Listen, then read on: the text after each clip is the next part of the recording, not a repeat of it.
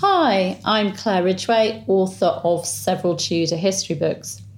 Now, in this first part of This Week in Tudor History, for the week beginning the 22nd of February, I'm going to talk about a translator killed by a broken leg, the lavish funeral of Elizabeth of York, and an earl who rose in the reigns of Elizabeth I and James I, but who was implicated in a murder in his final days. On the 22nd of February 1571, in the reign of Queen Elizabeth I, translator John Berry died.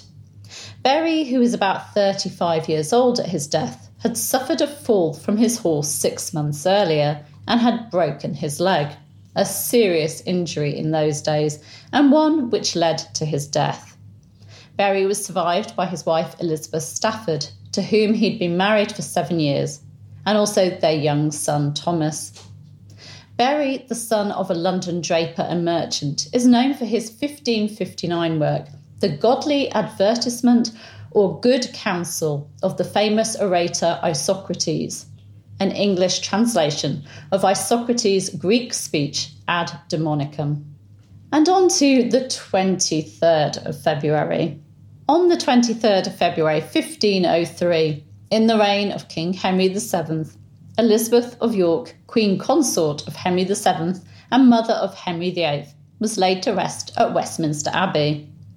Elizabeth had died on her 37th birthday on the 11th of February, 9 days after giving birth at the Tower of London. In The Last Medieval Queens, English Queenship, 1445 to 1503, J.L. Lanesmith writes of how at least £3,000 was spent on Elizabeth's funeral, compared to the £600 spent on that of Arthur, Prince of Wales, the previous year, and that the whole process was rich with references to the Queen's coronation. Following 10 days of lying in state at the Tower, the Queen's remains were conveyed to Westminster Abbey using the very same route that was used in coronation ceremonies. Her coffin, topped with an effigy of Elizabeth wearing her robes of estate and crown and holding her sceptre, was placed on cushions of black velvet and blue cloth of gold in a carriage. The carriage was escorted by knights bearing banners displaying the royal arms and images of saints and the parents of the King and Queen. And the procession was led by 200 poor people bearing torches, followed by members of the royal household, clerics and the Mayor of London. Behind the carriage bearing Elizabeth's coffin were noblewomen, other officers of the City of London, and more members of the royal household. When the procession reached Westminster Abbey, the coffin was placed on a hearse decorated with black cloth of gold, emblazoned with the Queen's motto, humble and reverent, and royal emblems.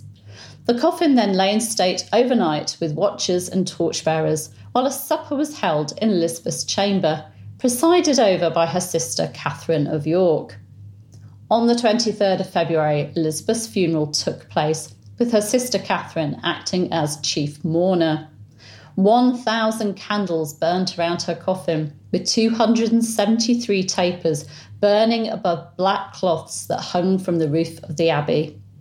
2 masses and then a requiem mass was said before the ladies departed and the burial took place. The Bishop of London blessed the grave, the effigy was removed from the coffin, and then the coffin was lowered into the grave. The Queen's officers then broke their staffs of office and threw them into the grave, symbolising the end of their service to the Queen. The grave in which Elizabeth was buried in 1503 was in a side chapel. She was later moved to her present resting place in a vault in Henry VII's Lady Chapel. Her husband joined her after his death in 1509. Their splendid tomb features gilt bronze effigies of the couple depicting them in prayer. Here is a description of their tomb from the Westminster Abbey website. The black marble tomb base is adorned with 6 medallions in copper gilt representing the Virgin Mary and Henry's patron saints Michael, George, Anthony, Christopher, Anne, Edward the Confessor, Vincent, Barbara, Mary Magdalene, John the Baptist and John the Evangelist. At either end are coats of arms supported by cherubs. The gilt bronze recumbent effigies can be seen through the fine grille which surrounds the monument. Seated angels balance on the carved frieze at each corner of the tomb, supporting coats of arms. They once held pennants in their hands. I've been lucky enough to see this tomb, and it really is beautiful. Elizabeth's tomb inscription reads, "Here lies Queen Elizabeth, daughter of the former King Edward IV, sister of the formerly appointed King Edward V, once the wife of King Henry VII, and the renowned mother of Henry VIII. She met her day of death in the Tower of London on the 11th day of February in the year of our Lord 1502, having fulfilled the age of 37 years. Now that inscription dates her death to 1502 because Elizabeth died before Lady Day, the 25th of March, which was when the new calendar year began in those times. The effigy used in the procession and her funeral still exists and is in the collection of Westminster Abbey, along with that of her husband. And on to the 24th of February. On the 24th of February 1540, in the reign of King Henry VIII, courtier, author and administrator Henry Howard, Earl of Northampton, was born at Shotsham in Norfolk. Northampton was the second son of courtier and poet Henry Howard, Earl of Surrey, and his wife Lady Frances de Vere. Let me give you a few facts about this Tudor Earl. In 1548, following the execution of his father for alleged treason in 1547, 8-year-old Northampton was put into the care of his aunt, Mary Howard, Duchess of Richmond, who appointed Protestant John Fox, the famous martyrologist, and scholar Hadrianus Junius to educate him and his brothers. Between 1553 and 1558, the teenage Northampton served the Catholic John White, Bishop of Lincoln, as a page. In 1559, following the accession of Elizabeth I, he was restored in blood and his father's attainder reversed. The Queen paid for him to attend King's College, Cambridge, to study classics. He went on to study at Trinity Hall and also did a master's at Oxford. Although his father was of the Reformed faith and he'd been tutored by John Fox, Northampton seems to have been influenced by his time with Bishop White and was of the Catholic persuasion. In Elizabeth I's reign, he went through periods of disfavour due to his links with Catholics. He was arrested in 1571 due to his brother Thomas Howard, 4th Duke of Norfolk's involvement in plots against the Queen and Norfolk's interest in marrying Mary, Queen of Scots. And Northampton was actually imprisoned 5 times. However, he rose in favour in the late 1590s due to his friendship with the Earl of Essex. Fortunately for Northampton, by the Earl's revolt in 1601, he'd distanced himself from Essex and was allied with the Cecil faction at court. In Elizabeth I's last 2 years, Northampton acted as messenger for Robert Cecil, taking letters to King James VI of Scotland, thus securing the king's favour for himself and Cecil.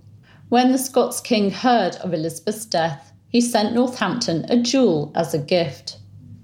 Northampton went on to serve King James I as a Privy Councillor, Constable of Dover Castle, Lord Warden of the Cinque Ports, and Lord Privy Seal.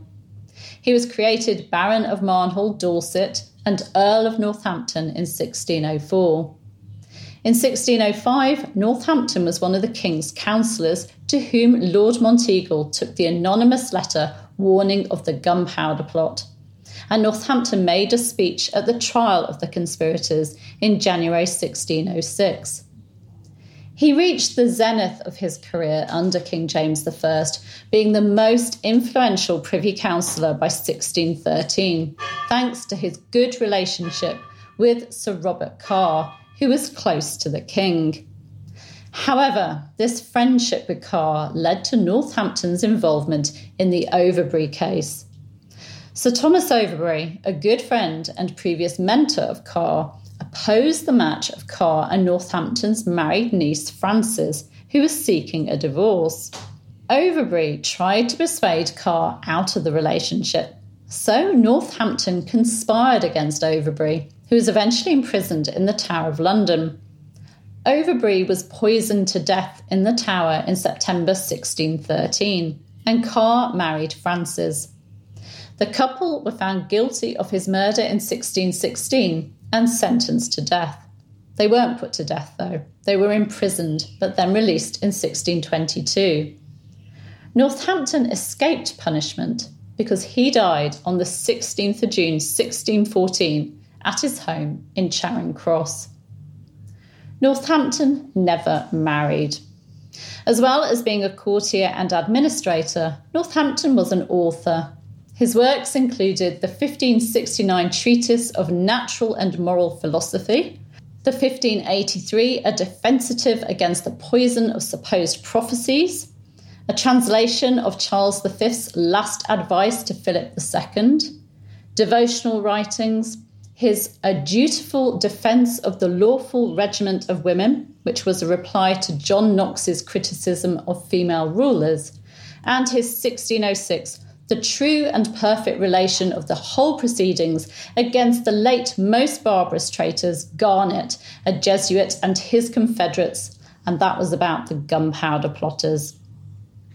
Later this week, in part 2, I'll be introducing you to a literary patron and her husband, a clergyman who ended up dying on a voyage far from home and being buried at sea, and a famous peacemaking reformer whose pragmatic approach failed to heal rifts and please people.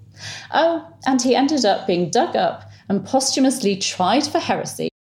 Thank you for listening to this podcast. I do hope you enjoyed it, and don't forget to subscribe so that you can enjoy podcasts on a daily basis. Thank you.